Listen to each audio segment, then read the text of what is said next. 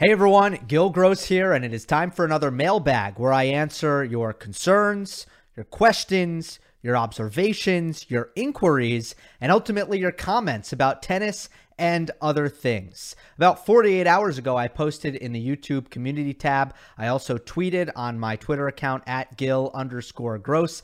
Tons of comments, really good stuff. I pulled 18 of them. Hopefully I get to all of them. A lot of good stuff as we approach week 2 of Roland Garros 2021. I'm recording this on Saturday night, so the third round just ended, and the final match of that third round was Roger Federer's win over Dominik Koepfer.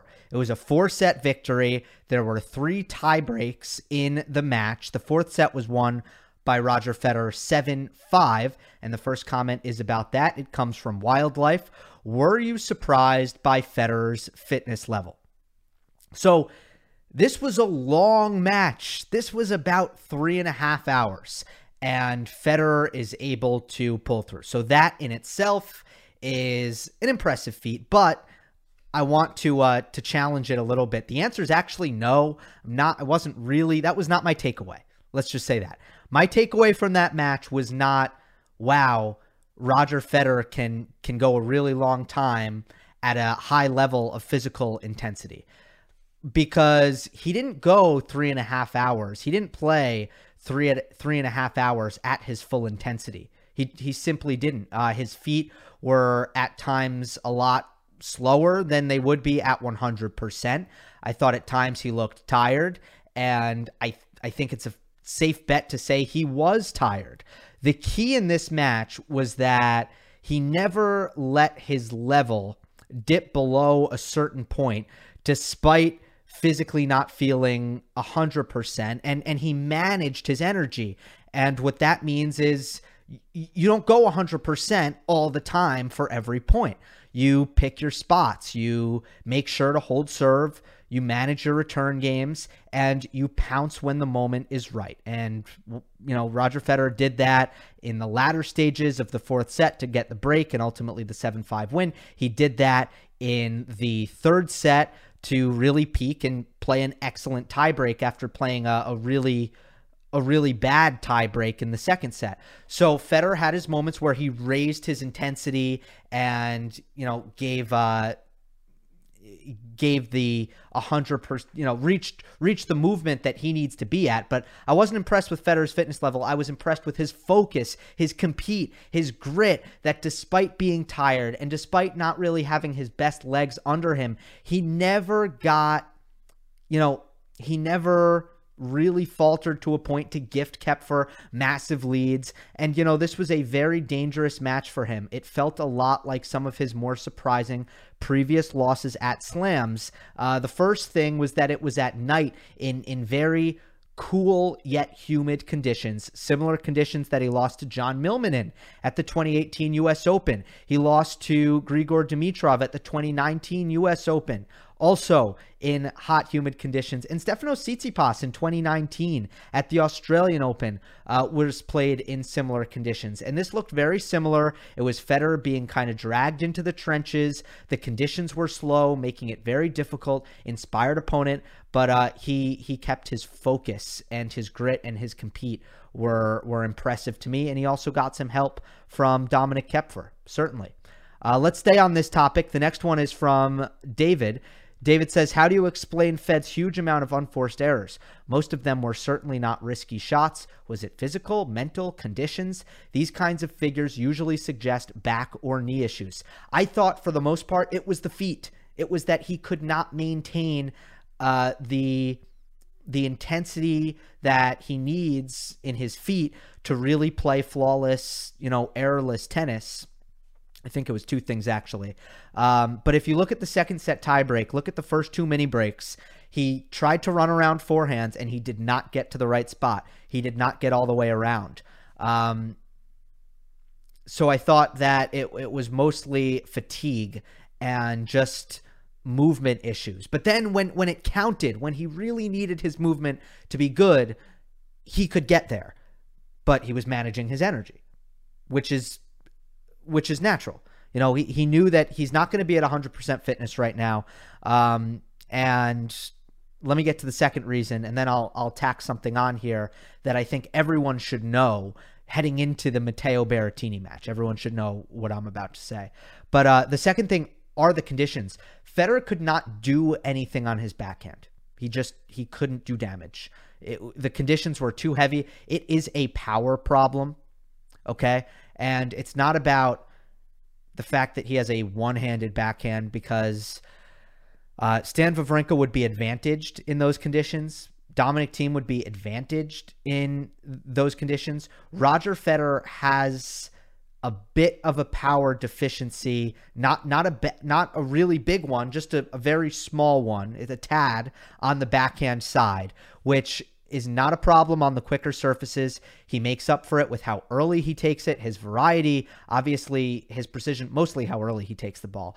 But on clay, it helps to have that extra bit of power that Roger does not have. He does not have the ability to hit through the heavy conditions on his backhand. So he just had to trade it. He really couldn't do much damage with it.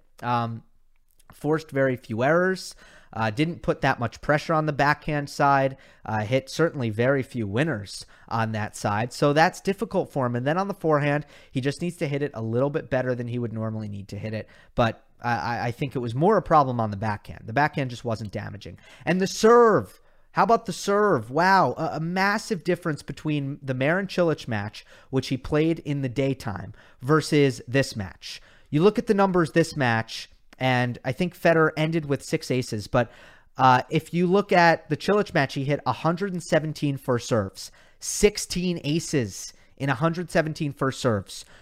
When Federer served his 117th first serve in this Dominic Koepfer match, he had 4 aces, a total of 4 versus 16.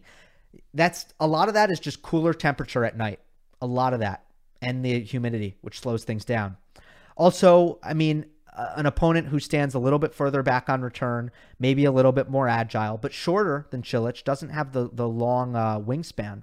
So serve speed was a little bit down in the third set. What was it in the fourth? Let me take a quick look at that.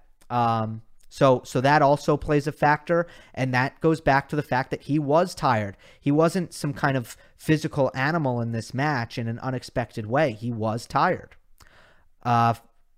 Yikes. Oh my God. His average first serve speed in set 4 was 99 miles per hour, guys. He was exhausted. 99. So let me paint this picture here, and I'm doing this live because when I looked at the set 4 average serve speed, I had no idea it was going to be that low. But let me paint you the picture here. Marin Cilic match, I know he averaged 112. Set 1 in the Koepfer match, 112. Set 2, 112. Here's where you're going to see the dip. He did get tired. Set 3, 107. Set 4, 99. It was not some kind of physical dynamo performance by Federer. He did get tired. He just managed it. The thing that I wanted to make sure that I said before I move on from this match, Federer hinted at the possibility that he might withdraw. He left it open. I don't have the exact quote here, but I just think you should know that he said basically, we need to evaluate, we need to see if it's worth continuing to play, if there's any risk in continuing to play, or if this is a good stopping point, is basically what he said. He didn't say, I'm thinking about withdrawing, I might withdraw, I should withdraw. All he did was hint at the idea that it is within the realm of possibility, because he just doesn't know how he's going to recover from this. It was 3.5 hours, nonetheless, regardless of how he managed his energy. Okay, let's try to get through these quicker now. This one from Jimbo. Tennis. Iga has looked dominant like Nadal. Do you think she's starting to get that king of clay aura where her opponent feels defeated before they walk onto the court? She's bageling and breadsticking her opponents at such an incredible rate. And after obviously going all the way through the tournament last year, everyone is very well aware of what she's doing. I would have to say yes. You know, it's getting to a point where she is humiliating so many players that you step onto the court with her, and not only are you saying, well, I hope I win, but you're saying, well, I hope I don't look like everyone else who's played Iga and just hasn't been competitive on this surface on clay. She really is, and in play style as well, especially when you look at the forehand. It is like a female version of Nadal, and that is not an accident. That is not a coincidence. So, next one from Siddharth. I asked about Musetti's game in the previous mailbag, and you didn't take the question, but mark my word, this guy's going a long way. On clay, certainly. I want to just kind of reserve comment on Musetti, to be honest. I don't want to go too in depth, but he is very, very good. First of all, he's an incredible shot making talent off of both wings, and he's got a bravado. He's got just unbelievable skill, his acceleration off both wings, firepower, court craft, all of those things. He's just got some holes. Physicality, where obviously he needs to get more physical. He's still a teenager. And the ability to absorb pace, the ability to return serve at a high level. His court position is generally, and again, I don't mind deep court position, but he might be a little bit extreme for his physicality, and that might hurt him.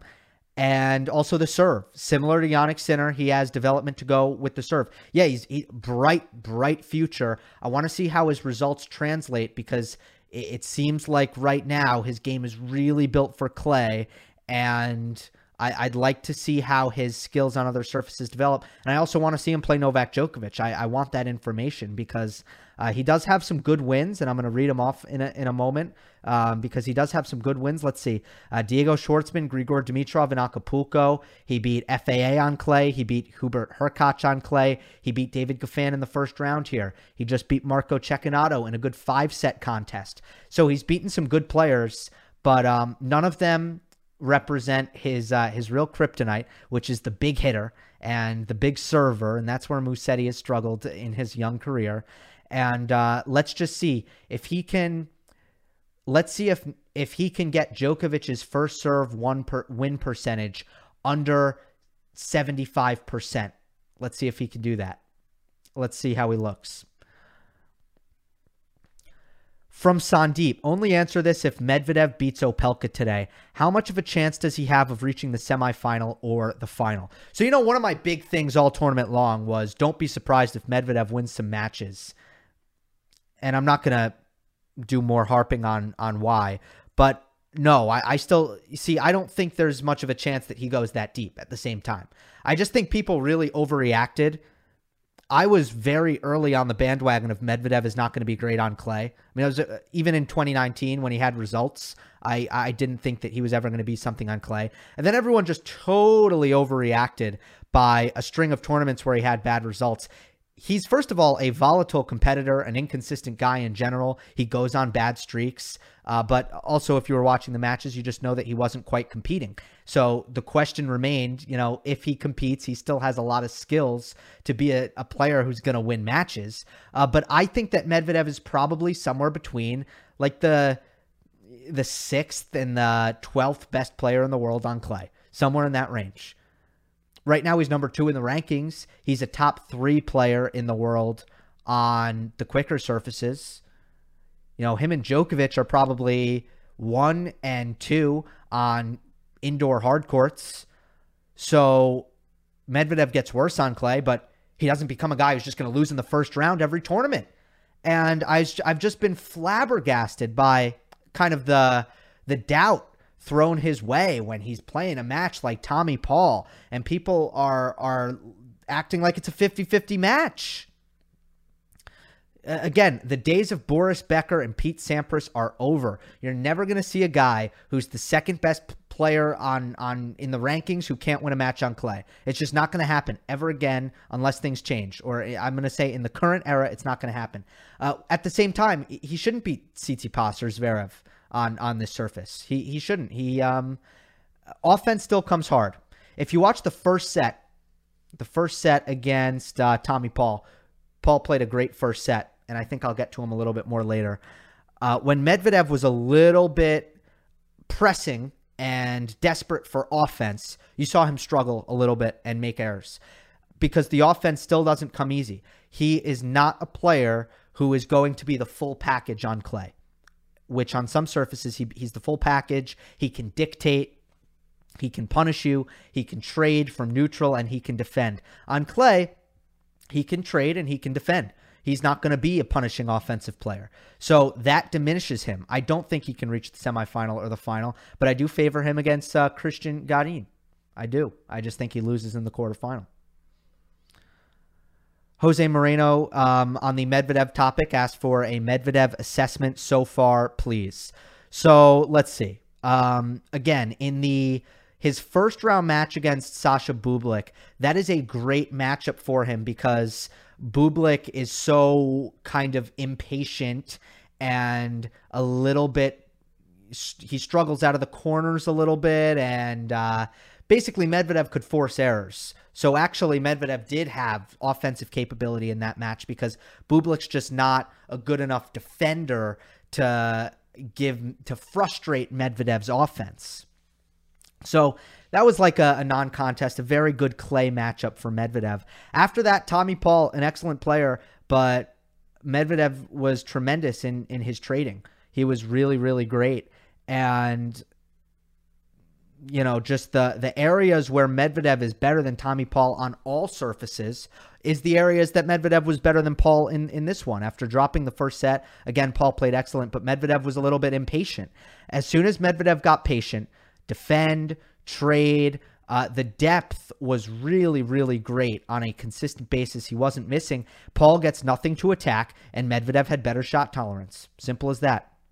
More patient, better shot tolerance, but also deep trading. So Paul had a lot of trouble finding his offense, and he ended up making a lot of unforced errors. And then against Riley Opelka, look, Medvedev's got a great return of serve, extremely difficult to ace, difficult to finish, and Opelka is I don't have much, you know, I missed a lot of this match, but Opelka, I think, struggled to finish on a consistent enough basis. He made some bad errors. It seems pretty routine for Daniil Medvedev, all in all. Opelka's like Bublik, though. Medvedev can play offense against Opelka on any surface, right? So that's a good matchup. Now, Garin's a guy who's going to defend really, really well. It should be his most difficult match. I just think he gets through it. So it's that. I don't want to get too in the weeds of Medvedev Garin, to be honest with you. But my overall assessment, he's letting his skills give himself a chance to win matches. Mentally, perfect. Confident, honestly. You know, he's confident in his abilities. He has expectation for himself. So he's giving 100% effort. He's focusing. He's not panicking. And he's playing with patience instead of frustration and trying to force it. So he's playing good. He's playing well. English, Gil. Come on. All right. All right, let's take this next one from Denise. Gil, great show. I never miss a single episode. Thank you. I would like you to discuss Nadal's service. I've noticed it's below his standards, ranging about 60% first serves in, with not a solid defense of his second serve, 66 against Popyrin, 52 against Gasquet. Do you feel it could become a liability against better returners that he might face ahead? And doesn't it give him an edge in a potential semifinal against Djokovic? Denise, I would take solace, if I were you, in the Rome final. Like, when he needed his serve, he just stepped it up. He did. So that's what I would feel good about. His first serve win percentages have been pretty good. 81%, 84%, and 79%. So that's good. And then for the second serve win percentage, Gasquet was just the only blip. I have my stats, I think, a little bit differently than you. Because what did you say? 66 against Popyrin. Yeah, no, it was 56. So 56 against Popyrin, protecting the second serve. 47 against Gasquet isn't good, but then back to 55% against Cam Norrie. I just don't think that's so bad. So that's what I'd say. I don't think it's awful. Here's the biggest problem with your comment. Or here's how I would say that you shouldn't worry here. first serve percent of first serves in. I don't care about that stat very much. I really don't. If you are winning a high percentage of your first serve points and you're protecting your second serve, to me, you're serving well. I would much rather Nadal get 60% first serves in, and so would his coaches, and he wins about 80%, than if he gets 70% first serves in and he's only winning 65% of his first serve points. So you might say, well, he's making more first serves. Great, good for him. He's not winning the point. So what does it matter? So I would say keep an eye on win percentages, less so percent in play. And that's how I think you should better evaluate the serving. So I think Nadal is fine. But yeah, he did have difficulty serving throughout the clay court season, and his serve was bad by his standards. So it is something to watch. Next one from Mike. Do you think that there's an over specialization to hard courts in the not so next gen anymore? In the not so next anymore gen? Almost everyone is great in hard courts, but almost nobody can go deep at Roland Garros or Wimbledon. Tsitsipas may be the exception that confirms the rule. You mean breaks the rule maybe, but I can't see a lot of guys winning multiple Grand Slams on another surface. Okay. The first part of this is we need to cut these guys slack for not having Wimbledon results. I'm going to keep saying this probably over and over again, and I'm getting tons of questions about grass courts right now. Let's just focus on the clay. If you asked a question about grass, save it. We'll get to it before grass, before Wimbledon. So I'm throwing Wimbledon out the window. I just don't think it's fair to hold these guys accountable for their 2019 Wimbledon results. It was 2 years ago now, and all of them are different players. Then when it comes to clay, okay, so the not so next gen. Zverev, I think, is good on clay. Tsitsipas, as you said, is good on clay.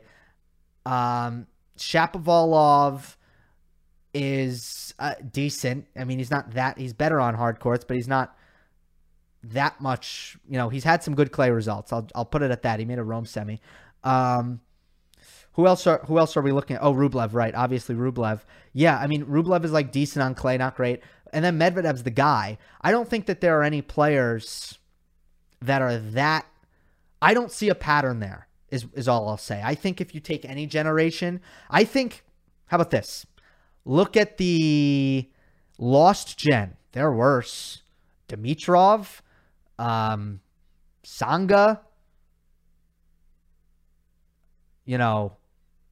I guess, who else is in there? I mean, Nishikori. They were a lot worse on clay. Lost gen, I think. But there's always going to be players that aren't great on clay. I don't see that as a pattern when it comes to the next gen. I don't. From SJ, do you think your perfect player that you constructed could beat Nadal in a French Open final? I think this could be interesting because the perfect player only used one trait from each player, meaning it could only use one trait from Nadal, so Nadal may have edges in important categories. Yeah. No, I don't think so. This is kind of like the debate of could Alabama football beat the worst team in the NFL? Like, could they beat like the 0-16 Browns? And the answer is technically no. Like anyone who knows what the level of average player is when it comes to starters on the Browns versus Alabama, I think everyone kind of agrees that while it's tempting to ask that question, it wouldn't be a contest. And the NFL team, the worst NFL team, would smoke the best college football team. And this is kind of like that, okay? We're talking about a guy who serves like John Isner and moves like Alex de Minaur. I mean, even Nadal would not beat that player on clay. The next question is, who do I have coming out of the West? Well, in your comment, you say that the Clippers are on the verge of losing, but I think the Clippers beat the Mavericks, and I will go. I don't know. I don't know how I feel about that. This is a totally uninformed thing, but I'm gonna go with Denver. Give me Denver. Okay, let's go Denver. Okay, this from Pratam. I probably butchered that. What is your take on roof and night matches at RG and Wimbledon? These facilities go well with hard court, but it feels odd to see matches on natural-looking grass and clay surfaces not being played outdoors under the bright sun. I feel they're becoming too much business-focused. I don't think I agree. Now, I think that the night matches at this year's French Open are a total disaster. I think that it's really, really hard to ask a fan to sit through, to ask a television audience to sit through a match without fans after going all day watching the matches with fans. With that being said, for all you guys in school, I understand it's great for you that you get to watch matches, because I was in school once too, and I know in the US, the French Open is really hard to watch because you're in school. And I know that folks all around the world will have that experience with different tournaments depending on, time zones. But yeah, that's been a disaster. I don't like that it starts at 9 p.m. It feels like a very long day. I don't like how we have to wait. The U.S. Open with the 7 p.m. start, you go straight from day session tennis to night session tennis, often with an overlap. The fact that with the French, we're twiddling our thumbs until 9 p.m., that is totally bizarre to me, and I don't like that at all. The fact that it's one match, that means it's almost always a men's match, because would you buy a ticket to see one best-of-3 match that could finish very quickly? There's so many issues with it. But I like the lights. I think the clay looks cool under the lights. I've always enjoyed Rome for that reason, and I'm glad that Roland Garros has added the lights. I guess it's personal preference, but that's just me. I also don't like it when matches are interrupted. I just don't like that. Now, Wimbledon is a separate category. The tradition that comes with Wimbledon is probably worth leaving alone, and I understand why. It just might not look quite right. Center court at Wimbledon under the lights. I get that. I do. But, you could have said the same thing about the roof, and we are all very, very glad that there is a roof. Next one from Kenny. Brad Gilbert said today on Twitter that he thinks Opelka is the American with the best odds of making a deep run here at the French. Your co-host Amy said something similar. I think Americans are weak on clay, and none of them will go deep. They should join the WTA where they might have a chance. Okay. The American women are much better on clay, particularly Kenin. What say you? Well, it's completely inarguable that the American women are better than the American men. First of all, at tennis, but second of all, on clay. You have Sloane Stephens into the 4th round on the women's side. Kenin, Serena. Who am I missing? Anyway, you have a bunch of players, and obviously no American men. Do I think Opelka? Yeah, I think this year Opelka had the best chance, and you can serve on clay. I think what people underestimate on clay is the power of the kick serve. If you have a nasty kick serve, it's a huge, huge thing for clay. I mean, you look at a player like, a player like Dominic Thiem, even, whose best serve is his kick serve, and how nasty that is. I think that for Roger Federer is a big weapon for him on clay. Tommy Paul has a great kick serve. That helps him on clay. Marco Cecchinato has a kick serve. That helps him on clay. Like, you can see patterns with the players who have a little bit better success on clay in the kick serve. So that's what makes kind of Opelka dangerous, and he can hit through any surface. But in the long run, I got to say it's probably Korda who is the best, who will be the best on clay. Just really a guy with really, really easy power and natural movement. And I would say he probably has the best chance of doing good things. Fritz really doesn't move well on the surface. Tiafoe doesn't really have the patience to withstand kind of the baseline rallies on the surface. He's a little bit better when the points are kind of quick. So obviously Isner's was very dangerous in this tournament. So was Opelka. All right, this one from my friend at Hold the LFC, Liverpool. Yes, Liverpool Football Club, my favorite team. I'm a huge fan. Go Reds. I love Liverpool. So I just thank you for the question. Thank you for returning to the mailbag and giving myself a chance to redeem myself. Huge Liverpool guy, and let's just get to your question. I'm going to do a great job answering it because you're a fellow Liverpool fan just like me. Why aren't bad tosses penalized? There's a bit of an inconsistency as the shot clock counts point to start once you're about to toss. Seen some players even abuse it by fake tossing if they're tight on the shot clock. Yes, there is a loophole, a total loophole in the serve clock, which is if you really want more time, you can just catch your toss. Brad Gilbert, I will mention him in back-to-back mailbag questions, has been a staunch advocate for not allowing a player to catch their toss, and I kind of like it. I don't see any problem with that. I know it's a rule in table tennis. Can't catch your toss in table tennis. Don't think you can catch your toss in badminton. You don't really toss it in badminton. You just hit it right away, don't you? But, the point is, why can you catch your toss? It's part of the serve. Once you start your motion, you've started your motion. There's no gray area. If you throw a bad toss, that's your fault. I don't see anything wrong with if they said you can't catch your toss. I have no issues with that. It's funny. I just thought of one. I just thought of an issue live.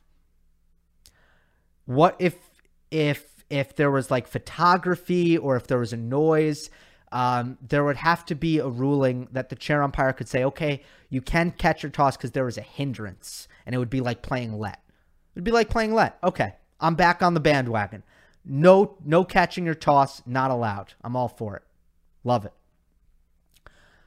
All right, here's one from a Mugs Game. It's very long. I'm going to try to shorten it, even though a Mugs Game writes beautiful questions. Okay. Why is it that the big three and Serena's level has diminished so much less than the vast majority of their peers of the same age, relatively speaking? And why have their bodies held up much better, too? We have seen quite dramatic drops in the level of so many players past the ages of 33 to 34 who were top 10 through 20 during the Big Three's prime, such as Verdasco, Tsonga, Simone, Stan, Monfils, Kohlschreiber, Hewitt, Cilic, Gasquet, Nalbandian, Ferrer. All right, now I'm going to skip ahead in the question. Serena. Okay, so I guess I'm asking you, why do you think these top players' level have not deteriorated as badly post 34? And to a lesser extent, why do you think their bodies have held up better? Is it because they simply have just more motivation and drive? Is it just pure luck of better genes? Due to their wealth, do they have better access to better medical assistance, nutrition, physio, and stuff like that than the others? Or perhaps do you disagree with the premise that their games have not diminished as much as their peers, and it's just sheer talent that has kept them at the top? If you do agree, what would you speculate? All right.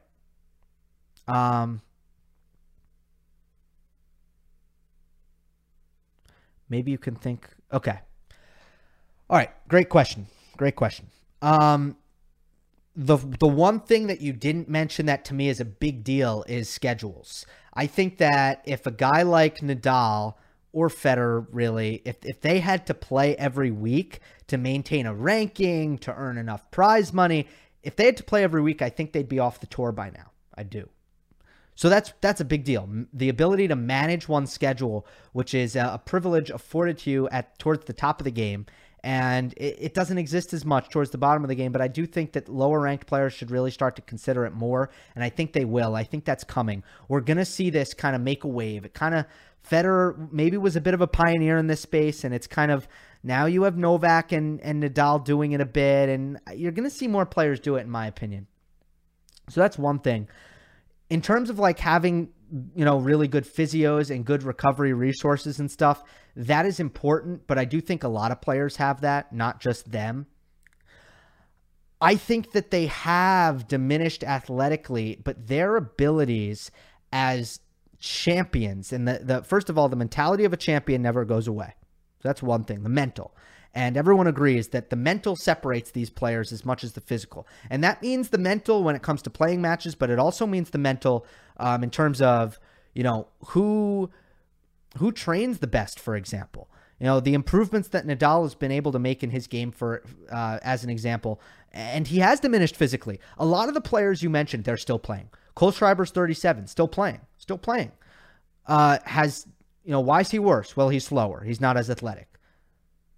Well, he does not have the ability to develop the new skills that Rafa did. Yes, it's genetic, but it is also, it's what made Rafa great. It's what made Rafa improve enough from the age of 10 to 18.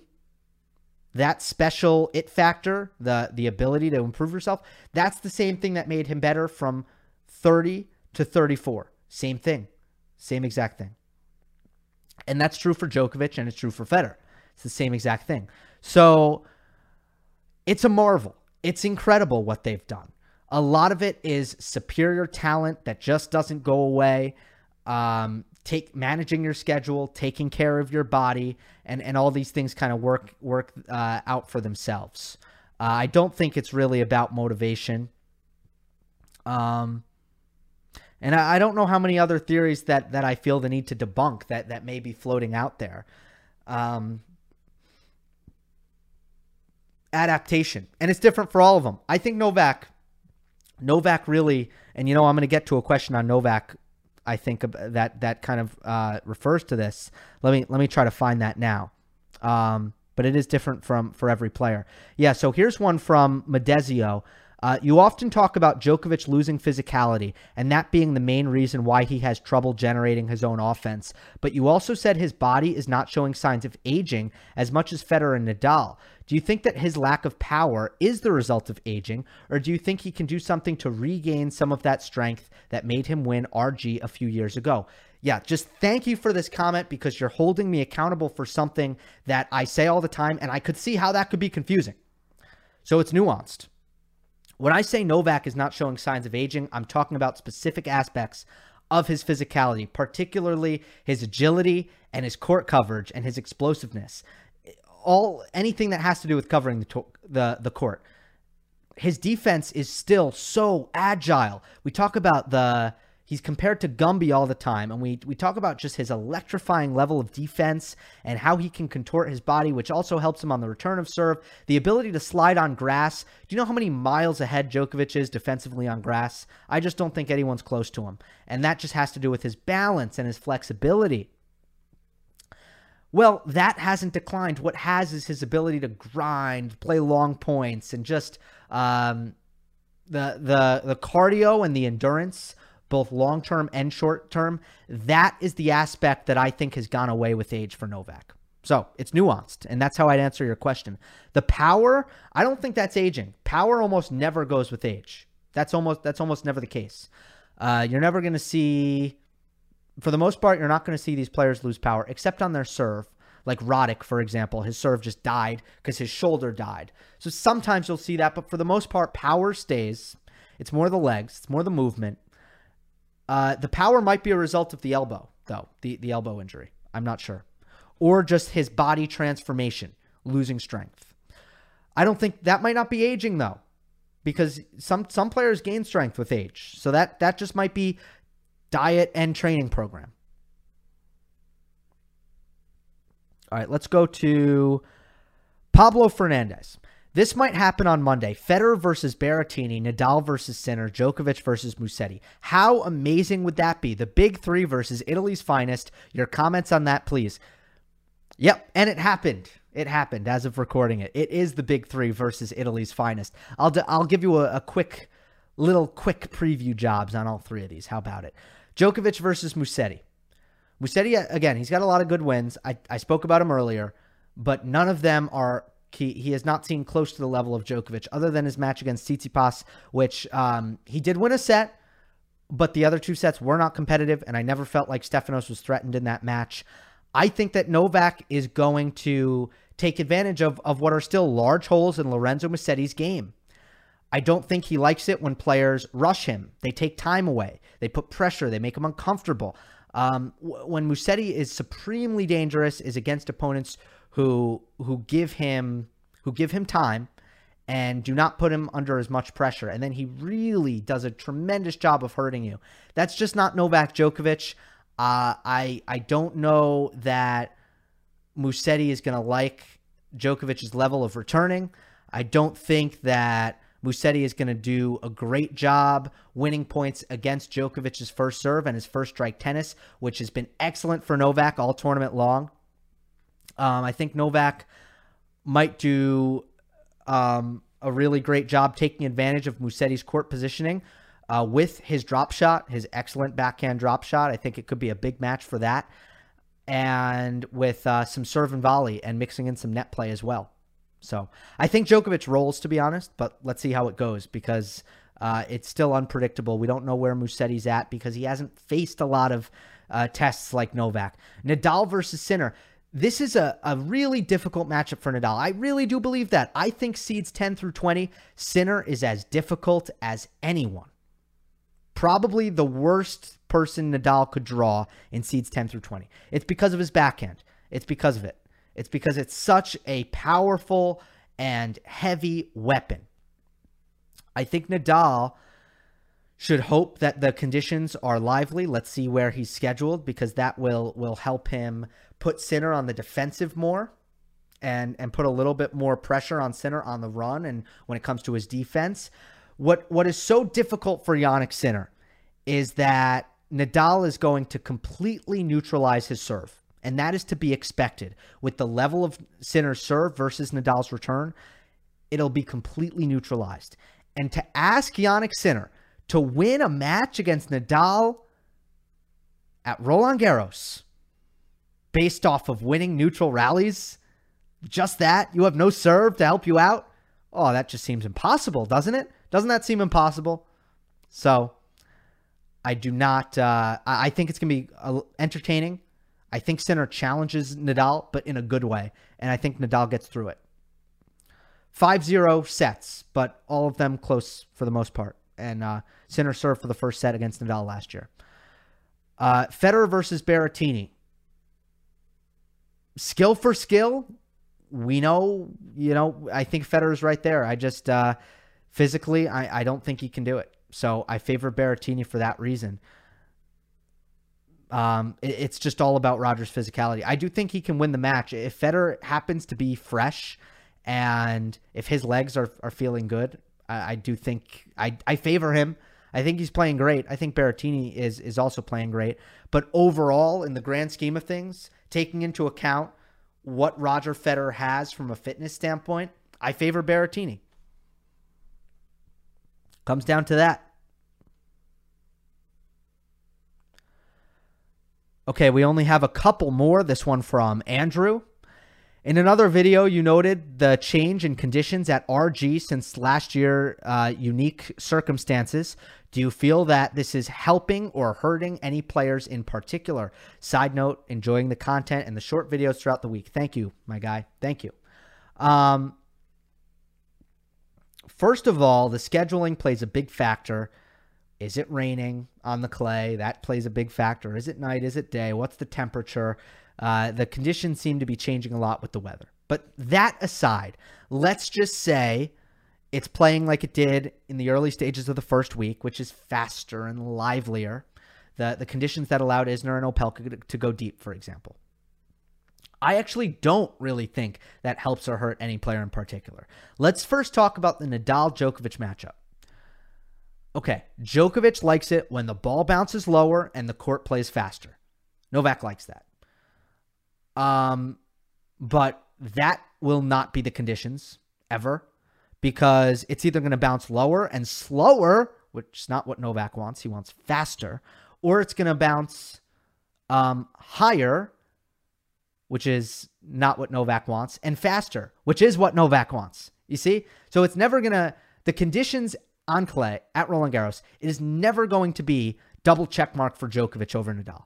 It is always going to be that Nadal likes the conditions and that there's something about the conditions, whether it be the speed of the court like last year or the high bounce, which is generally the case, that Nadal is going to thrive in.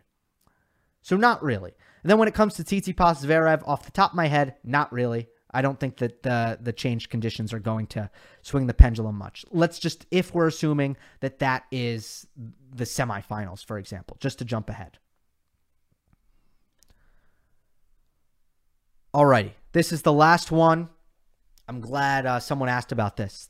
This is from J. The letter J. Fokina played extraordinarily well against Ruud. Really impressed with his ground game and attitude. He needed multiple match points to close it out, but he pushed through it and won in 5. As a tennis fan, you gotta recognize special moments like this because it's important for their careers. What ranking do you think Fokina is going to obtain, and who of the established pros would you compare his game style with? So glad you brought up this match. This was such a delight to watch. My God, 5th set was probably the best set that I've seen on the men's side in the tournament. Such a great stuff. The tension was through the roof. His pace really bothered Ruud. Fokina can flat out crush the ball. He can freaking kill it off of the forehand. And Ruud just doesn't handle pace that well. That's why he's great on clay. But Fokina was actually hitting right through it. So that's kind of a tactical note. Ruud also needs to stop. He needs to defend his backhand better. Ruud does. But overall, how was this match won? Up here for Alejandro Davidovich Fokina. It was won in the head. I'm pointing to my head like Stan Wawrinka if you're listening on podcast. That's where it was won. Casper Ruud won 15 more points than the young Spaniard. 15 more points. But anytime there was some pressure, big moment, crowd got into it, bright lights, do or die, Ruud got nervous, which is normal. Fokina, superhuman. Superhuman.